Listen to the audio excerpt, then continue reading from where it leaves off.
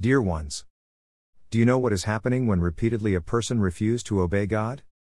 God is letting that person to collect the consequences of their actions and disobedience.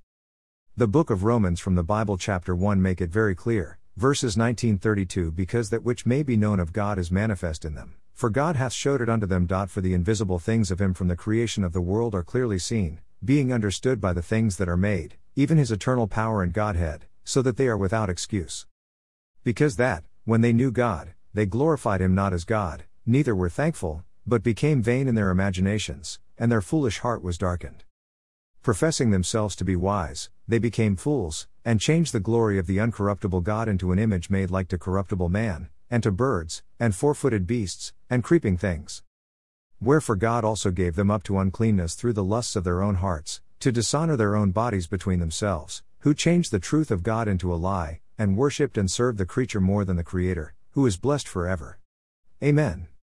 For this cause God gave them up unto vile affections, for even their women did change the natural use into that which is against nature, and likewise also the men, leaving the natural use of the woman, burned in their lust one toward another, men with men working that which is unseemly, and receiving in themselves that recompense of their error which was meet.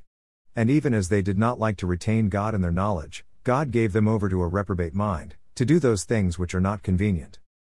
Being filled with all unrighteousness, fornication, wickedness, covetousness, maliciousness, full of envy, murder, debate, deceit, malignity, whisperers, backbiters, haters of God, despiteful, proud, boasters, inventors of evil things, disobedient to parents, without understanding, covenant breakers, without natural affection, implacable, unmerciful, who knowing the judgment of God, that they which commit such things are worthy of death, not only do the same, but have pleasure in them that do them.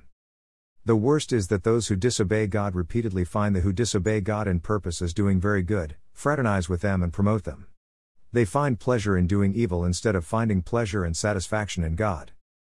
Let's find pleasure and satisfaction in Jesus and his face and presence to seek every day of our life with all our hearts.